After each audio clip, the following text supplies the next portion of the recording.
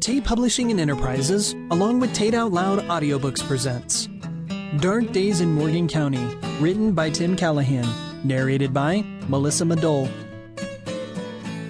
Introduction. This work is a story of fiction. Although the area and a few of the characters are based on people I knew in 1960, this story is not a reflection of events that actually took place or the people of Morgan County. This fictional tale is a subject that I'm passionate about: equality for all races of humanity. I purposely do not use a word that has been used for blacks in a degrading way since I was born on this earth. I've heard it used in a hurtful and hateful way forever. I do not want to add to it, and my hope is that this book shows the bad and good of people, and the difference these actions can make. Love must be sincere. Hate what is evil. Cling to what is good. Be devoted to one another in brotherly love. Honor one another above yourselves. Romans 12, verses 9 and 10. Dad's Gone. Wednesday, August 31st, 1961. The funeral was yesterday. I no longer have a dad. It was strange looking into the casket and seeing him lying there. It was bizarre not having to worry about a lit cigarette in his hand, because there wasn't one. I couldn't remember ever seeing my dad in a suit and tie except in pictures. It was like I was looking at someone else. I knew that I was supposed to be mourning or crying, but I couldn't bring myself to do it. I looked at the balding man lying in the casket and wondered why this man had been my father.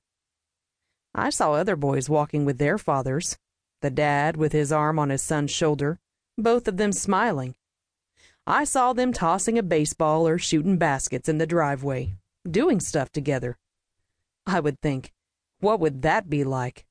I remembered seeing fathers and sons come into the pay lake to fish, the father teaching his son to bait a hook and cast a line a little farther into the deep waters. I would think, when is my dad going to do that? When is my dad finally going to pay some attention to me? Teach me, Dad. Help me, Dad. Please show me how to put oil in the car. Show me how to hit a home run. Teach me to cut the hedges or take out the garbage. Something. Anything. Show me how to find crickets. Show me that you realize I exist and that you care I exist. He never did.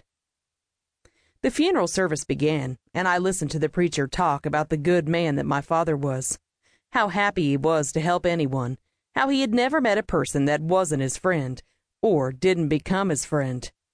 He said that he had 2 fine children, Timmy and Janie. He didn't mention how Dad couldn't remember our names when he came home drunk, cursing and staggering. The preacher mentioned how my dad and his wife had been married for so many years. He didn't mention how he would leave us at the grocery on Friday evenings and go drink while we shopped, and how we stood there waiting for him to show up. Sometimes he didn't show up, and the ice cream melted. Sometimes we would call a taxi if Mom had money. If not, we would call a relative to pick us up. The preacher didn't know how he yelled at Mom and made her feel terrible about herself. It also wasn't mentioned that Dad left owing money to almost everyone he knew. He left owing me time, knowledge, compassion, and love. He would never be able to pay me back now.